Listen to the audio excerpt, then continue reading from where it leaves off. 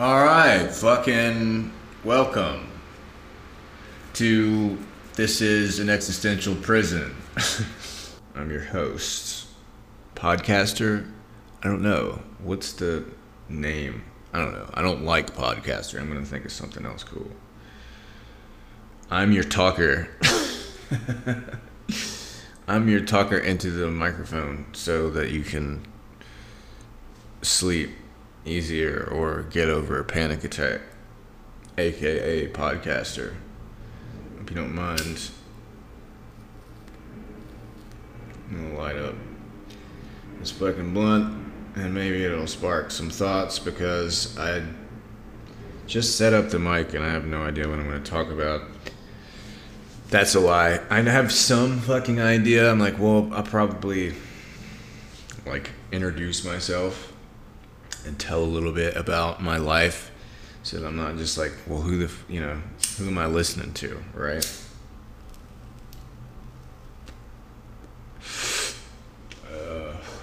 Well, my name is Prizzy, and I'm 37 years old, about to turn 38 here soon, and I am a recovering heroin addict and alcoholic and a writer and content creator and all around silly guy. Professional, semi-professional, minor league silly guy. And yeah, I live in Las Vegas. I've lived here for nearly a year. It'll be a year in maybe a couple of months, but I'm from Mississippi. Was born in 1984 in Greenville, Mississippi, which is this little town right off the river, about 3 hours south of Memphis. And I grew up weird, I was diagnosed with ADHD at the age of 4. So I did not have an easy time fitting in with my peers, and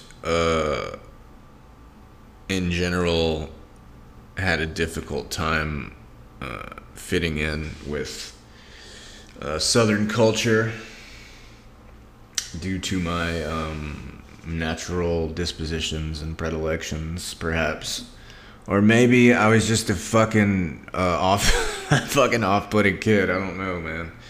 I've heard that other ADHD people have had similar issues, but only recently did I hear that, actually. Sorry, I had to go get an ashtray. I didn't realize how much of ADHD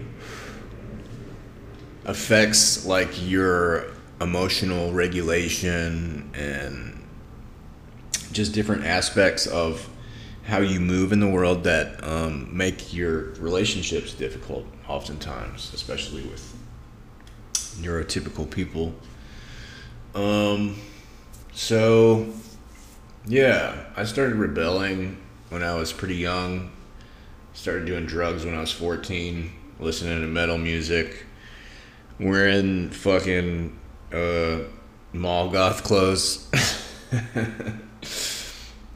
Some of the stuff that the kids today are wearing, ironically, which, you know what, well deserved, honestly.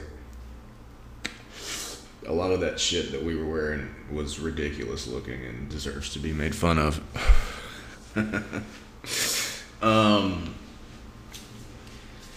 But yeah, I tried to get out as soon as I could. I was always interested in music and art and stuff like that, and I tried various little avenues to half-assedly pursue them,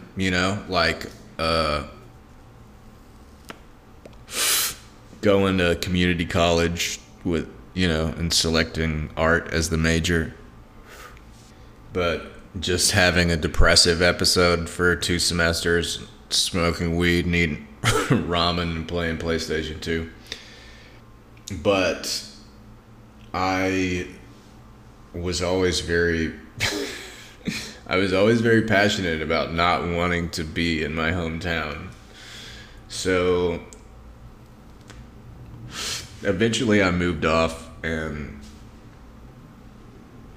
landed in Austin, Texas, and man, I already had a pretty extensive drug history by the time I made it there in like 2005, but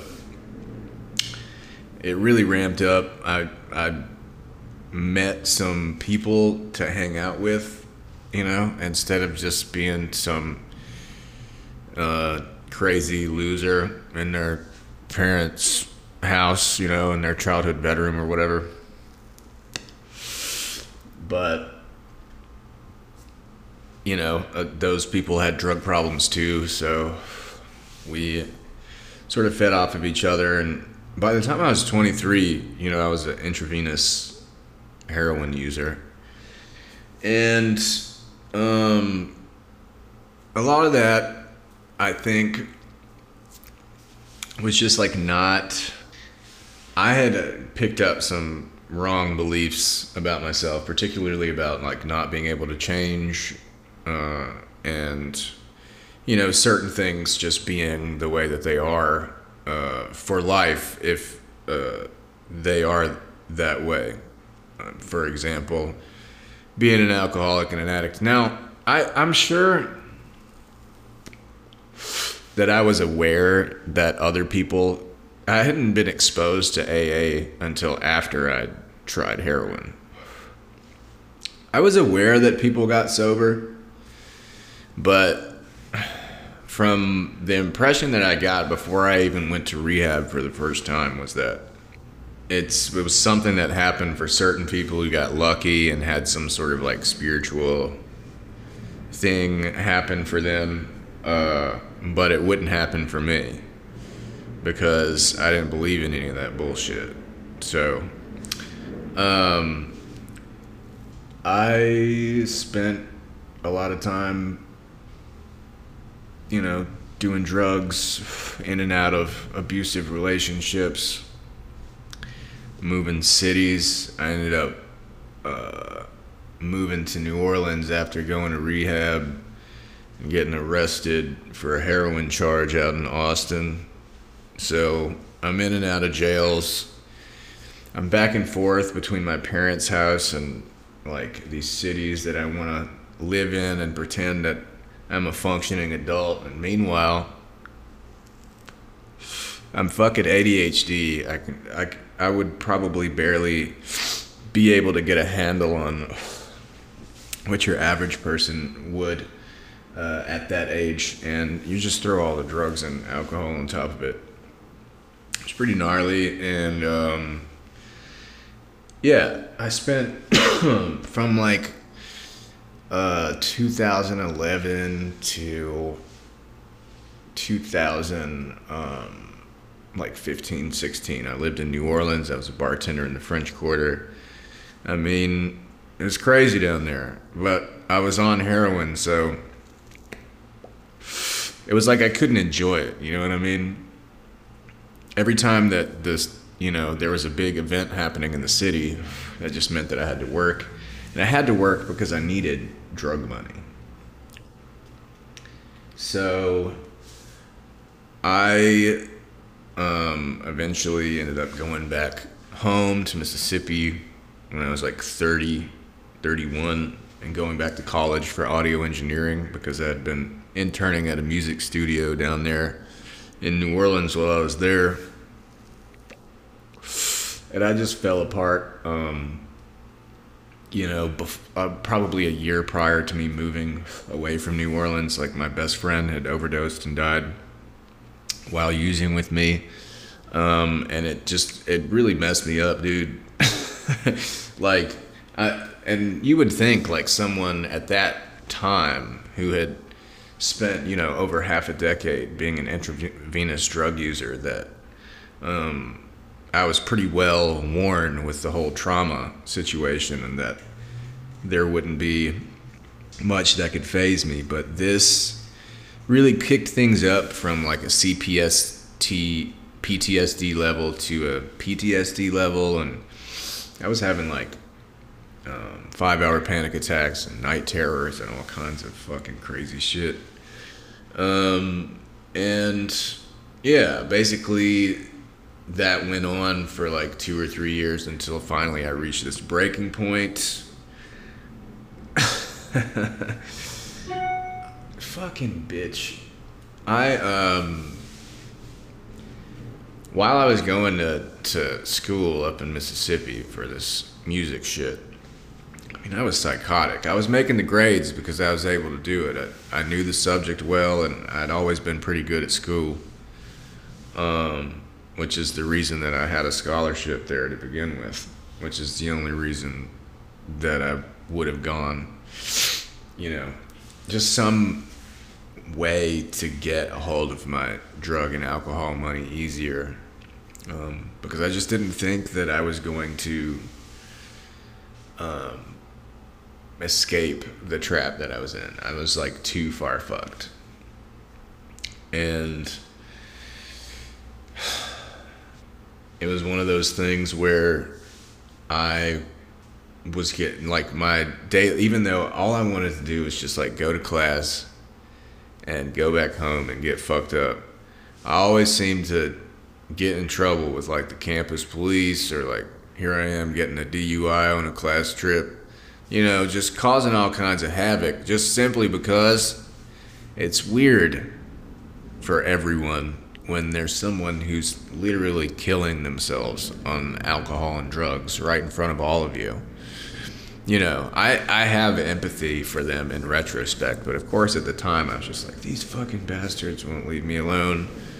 And if they knew what kind of pain I was in, they wouldn't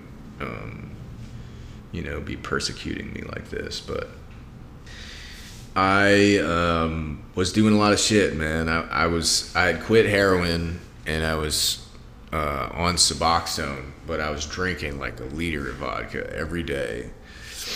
I was taking all kinds of benzos and shit I had a prescription, and I was also getting shit off of the fucking web, like shipped across customs from Singapore, little blister packs of Ezatex and Tramadol and Soma. Oh yeah, and an Adderall prescription too that I was shooting up. So it was all that plus anything else I could get my hands on. I just feel like in the wake of all of that trauma and how it was associated with my heroin use, which was like my answer for so long, that I was trying to like fill that hole with these other lesser substances, and they really fucked my body and my brain up. And eventually there was this, after about 2 years, it was like 15 credits away from graduating, there was this apartment fire. Now I don't know if I like pulled a Tyler Durden and burned my own shit down, or if it was like my laptop on the bed or something. It's mysterious how the fire started, because it didn't start in the room that I was in by the time that I noticed it. But I was on pretty much every drug that I just listed, plus like research chemical benzos, and I was not in the right frame of mind to really know exactly what was going on. And yeah, I escaped with a 50 bag of clonazepam pellets, and that's it. Not even shoes. And of course, me being an addict, I'm thinking all of my drugs have burned up. Is there any way that the Suboxone survived? Because I am about to be in a lot of fucking pain. But yeah, basically I had to drop out of college, move back in with my parents at fucking 33 years old. And just, I'm like 70 pounds overweight. Just horribly addicted to drugs and alcohol. And suffering from a lot of health problems as well. I had like stroke level blood pressure and fucking hypothyroidism, and I had patches of my fucking beard hair falling out. Things were not good on the health front, and I don't blame my body because I was literally filling it with poison every day. So I wasn't in good shape, and basically I had sort of like a flash of light experience. It's a lot to get into, but basically there were some unexplainable events that occurred in the home, in my parents' home while I was there, that coincided with these sort of moments of clarity where I felt like certain things had been communicated to me like in an instant without words. And like one of those things was like, yo, this is the last moment. I know you've had a couple of tries at rehab, and you kind of fucking pussyfooted around with this shit, but this is the last stop on this train. If you don't take it, the next one is death. And I found out later that my mother had been planning my funeral with her priest secretly. And, it's like I feel bad, And what must have that been like to go through, I've never had any children, so I don't know. But yeah, I decided to take that chance, and shit, man, I was just hanging out with like 50, 60-year-old alcoholics in Greenville, Mississippi for like 18 months.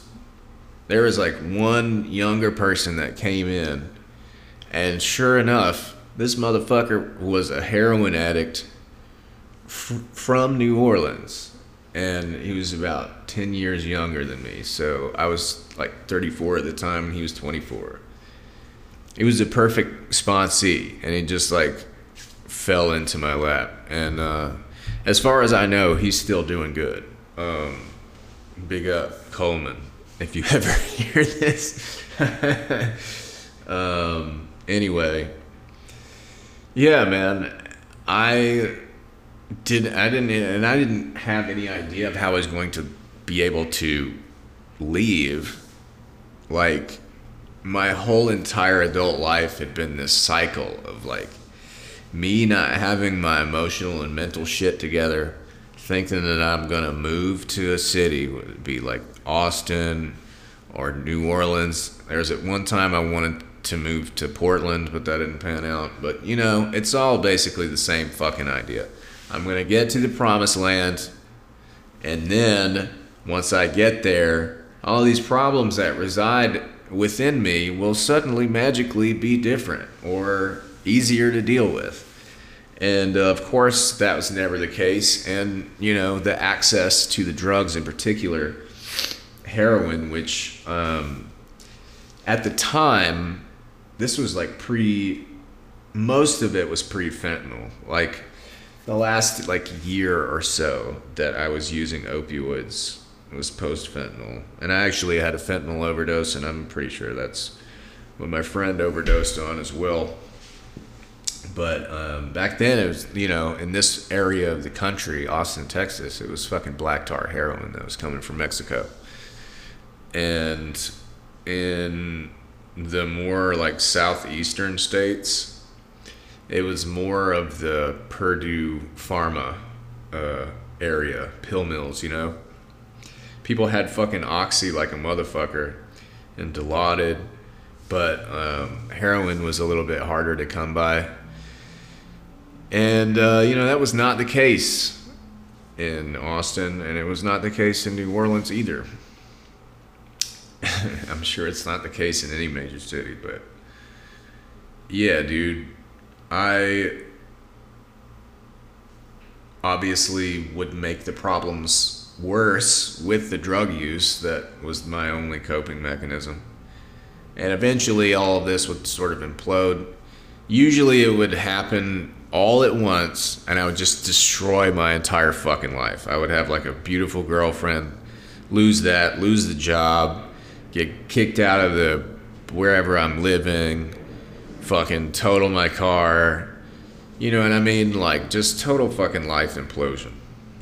And this time I was just like, I'm not gonna fucking do that. I'm gonna stay here until, the universe sees fit to give me an opportunity to leave. And within that time frame, I'd started making memes and stuff like that, and made a little account, and I was really getting into it. I was shit at it.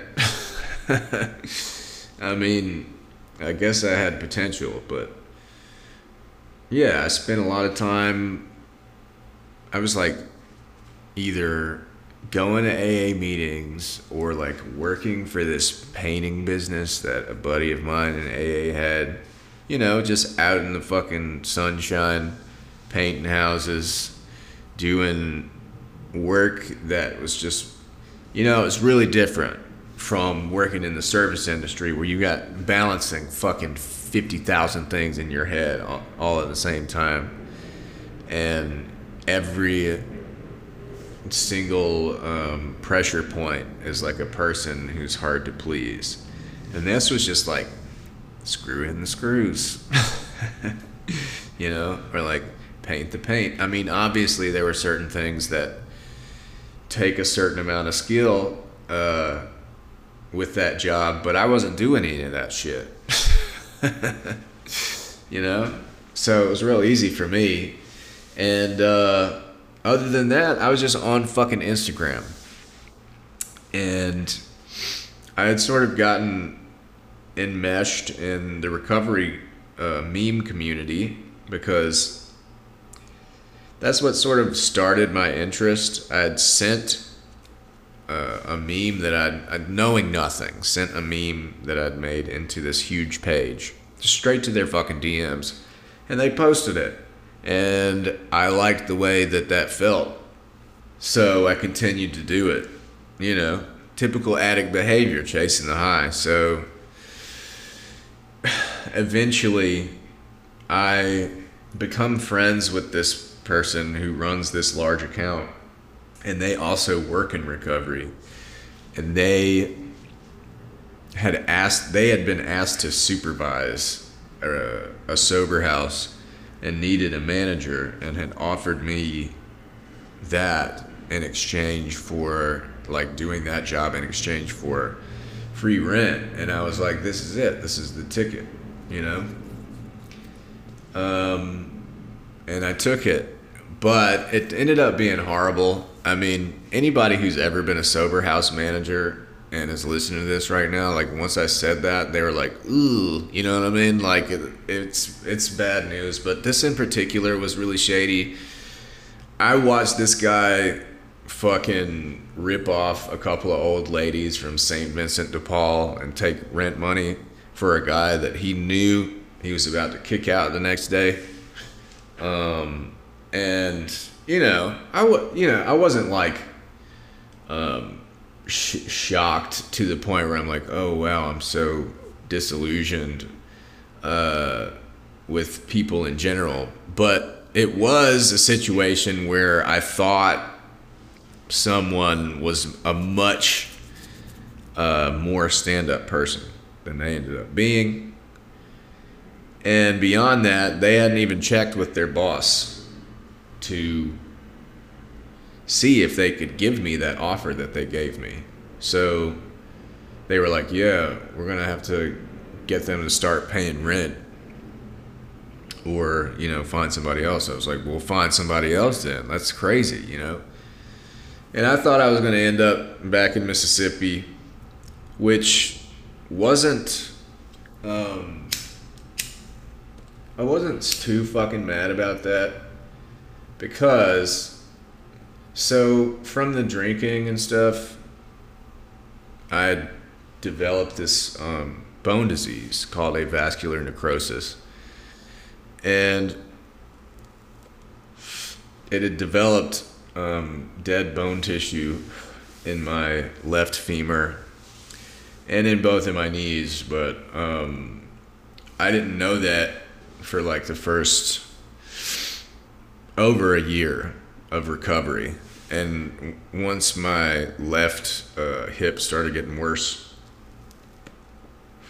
I went to the doctors and finally, figured out what was going on. And with this shit, it's very important to catch it early. Didn't catch it early enough with the hip. So I had to get a left hip replacement at age 35. And I'd scheduled the surgery before I even moved off to St. Louis. So after all this happened, I was just like, well, whatever. Fuck it, But I was still taking the dudes to meetings and stuff, even though I knew I was going to leave. And one meeting I went to, I was talking about the situation, and a guy there was like, hey, I don't have to rent this part of my home out, but I do sometimes to alcoholics in need at a really reasonable price. You can have like the upstairs, it's like 2 rooms and a bathroom. It's like, that's fucking crazy, and so I took it and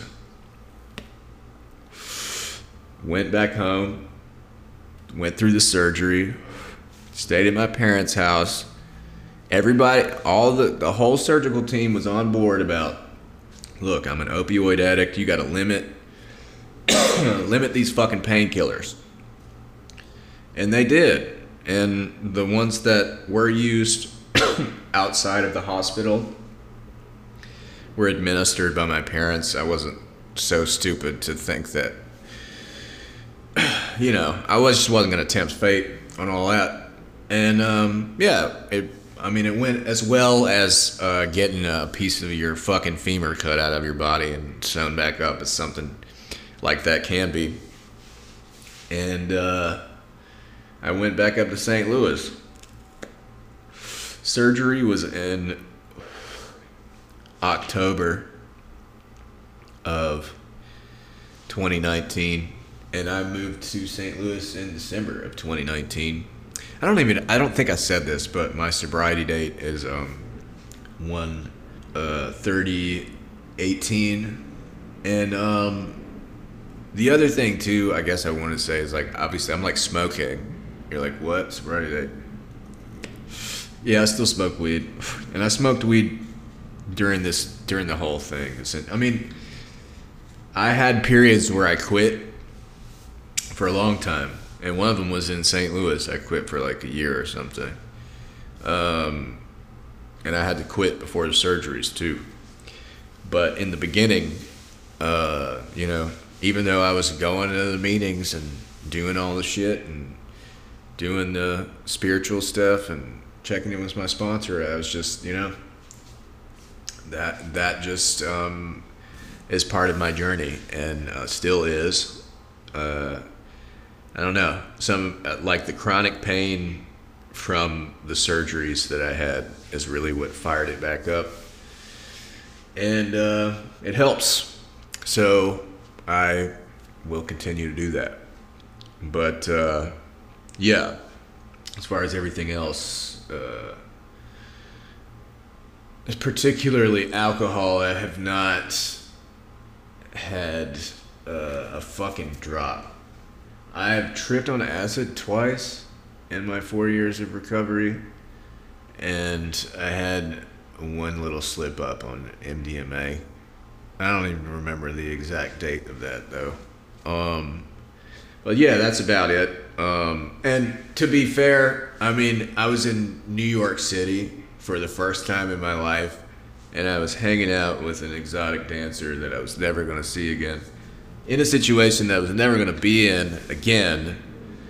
And I was like, fuck it. You know what I mean? It wasn't even necessarily that I was like, oh, I'm like craving to roll right now. It was just sort of like the scenario. I was like, man, you know, I'm only human. Anyways, luckily for me, it didn't spark anything.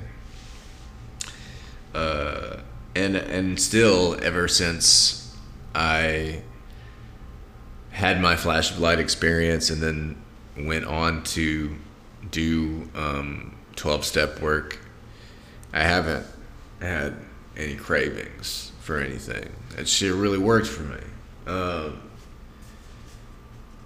And, you know, I think that truthfully, the LSD, I've always seen it as a companion component to my recovery, and I used it as such. It wasn't like, ooh, let's go have fun and trip. I had stuff that I wanted to try to look at and deal with.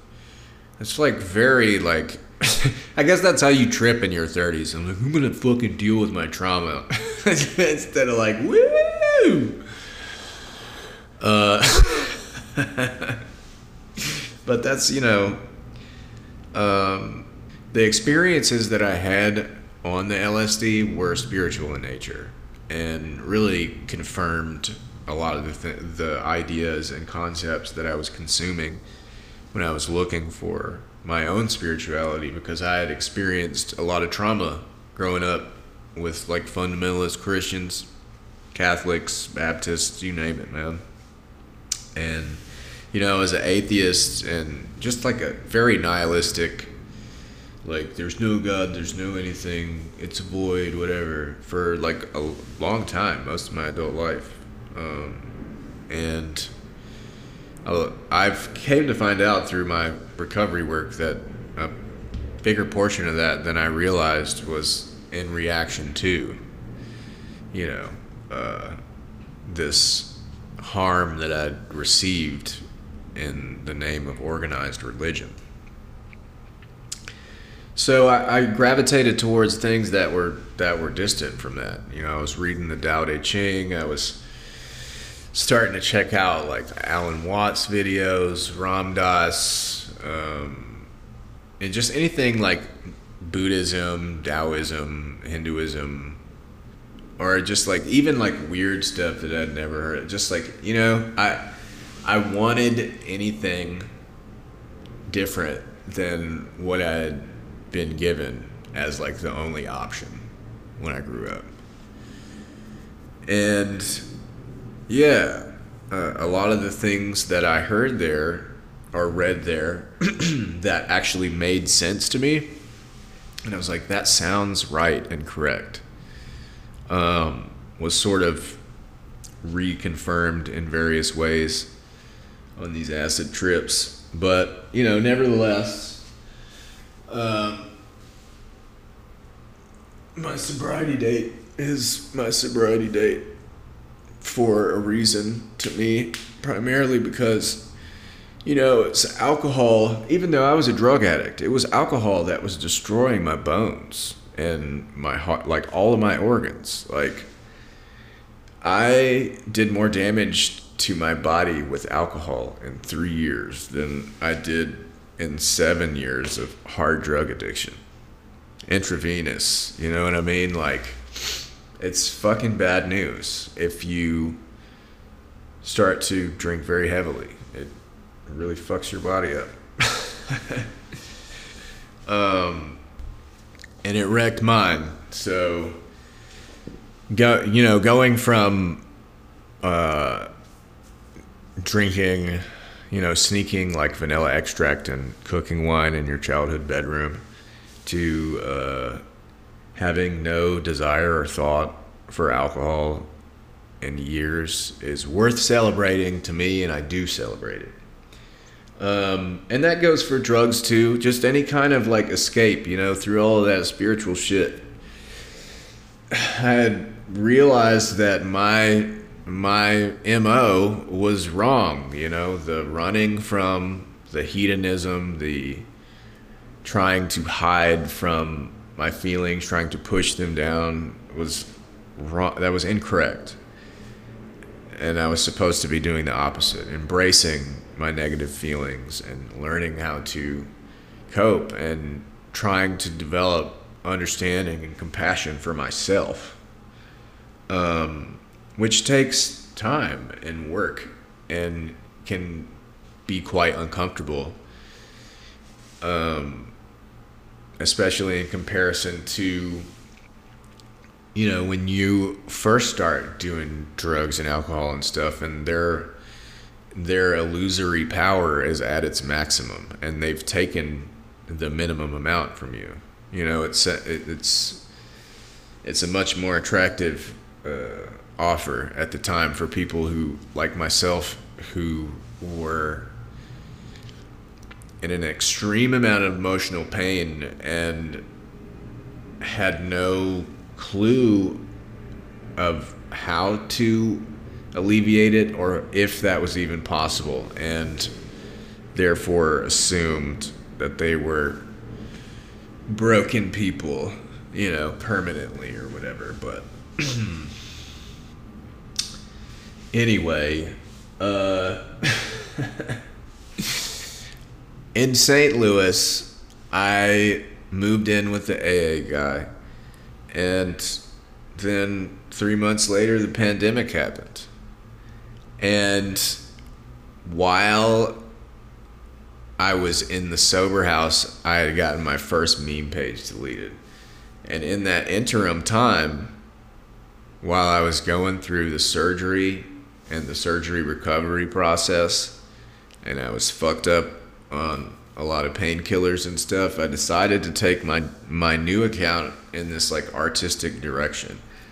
And I wasn't exactly sure, I didn't have all the elements in place yet, but I knew which direction that I was headed in.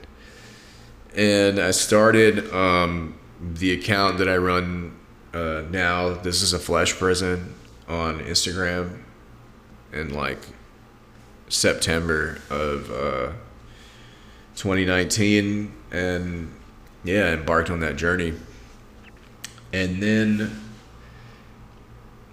everybody went into quarantine, and I'd been continuing to work on this page and work on my aesthetic, and I started to have some hits and some posts that were blowing up and going extremely viral across like all social media platforms and stuff, and my page really started to explode.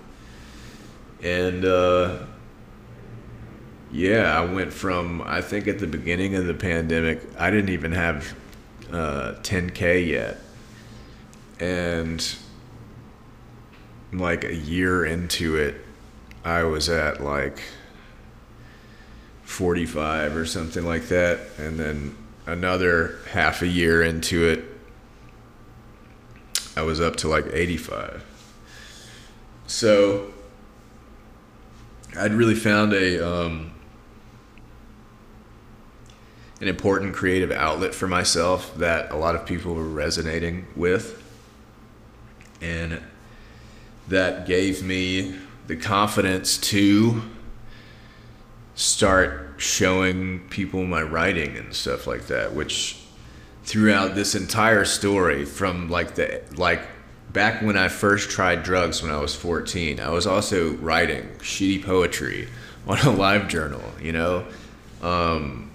writing was always in my life. I mean, I played music too, and there were times when that took precedent, but for the most part, man, like writing's my bottom bitch. And like the idea of being someone who does that for a living on their own terms, it like makes me cry. Like, in a way that you would cry like at a Christmas movie or something like that. You know what I mean? You're like, I don't even know what that mood is, but you know what I'm talking about. So that's basically where I'm at now. I moved from St. Louis to the Bay Area of California in the fall of last year. And the guy, the AA guy that I had moved in with, it was his house, you know. But he relapsed on alcohol during the pandemic. And it was fine at first, but, you know, over the course of like year and a half, he started to get pretty crazy. And eventually, you know, there were some pretty fucked up circumstances under which I was illegally evicted from the house. And basically, I had already made the plans to be leaving St. Louis when that happened. So I just stayed in an extended stay. I was Uber driving at the time to make ends meet, and it's pretty good money. So I was just staying in an extended stay, saving up the rest of the money that I needed to go to California. And then I moved out to California only to find out I couldn't get my Uber paperwork through because it requires a new background check, and the company that does all the background checks for all of the rideshare apps was like fucked up in California and Massachusetts. So if you're waiting on a background check like I was in the most expensive area of the fucking country, you know, I just ran out of money.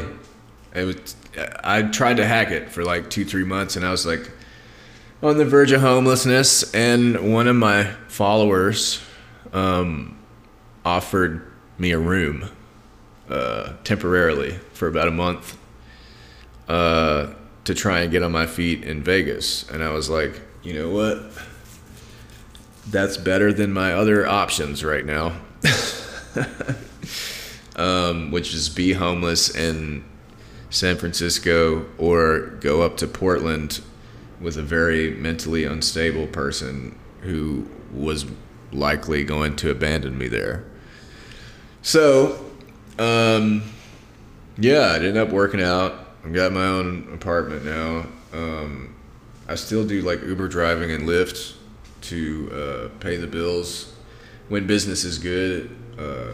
When it's not, you know, I try to make money through my Instagram, either through merch, Patreon, donations, and commission work. And I am in the process of launching a Substack and writing a novel.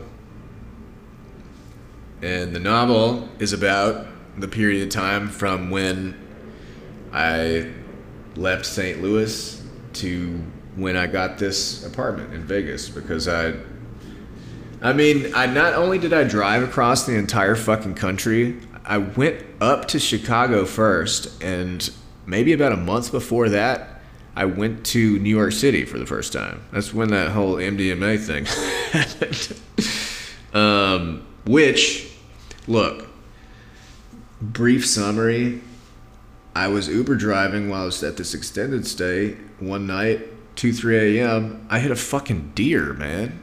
I'm taking these fucking drunk teenagers or whatever the fuck. They may have been old enough to drink. I don't know. It wasn't my business. But, yeah, I hit the fucking deer and it fucked my car up. It caused like $5,000 worth of damage, and there was some bullshit with the insurance because I was Uber driving at the time, and it held me up for about a month and a half.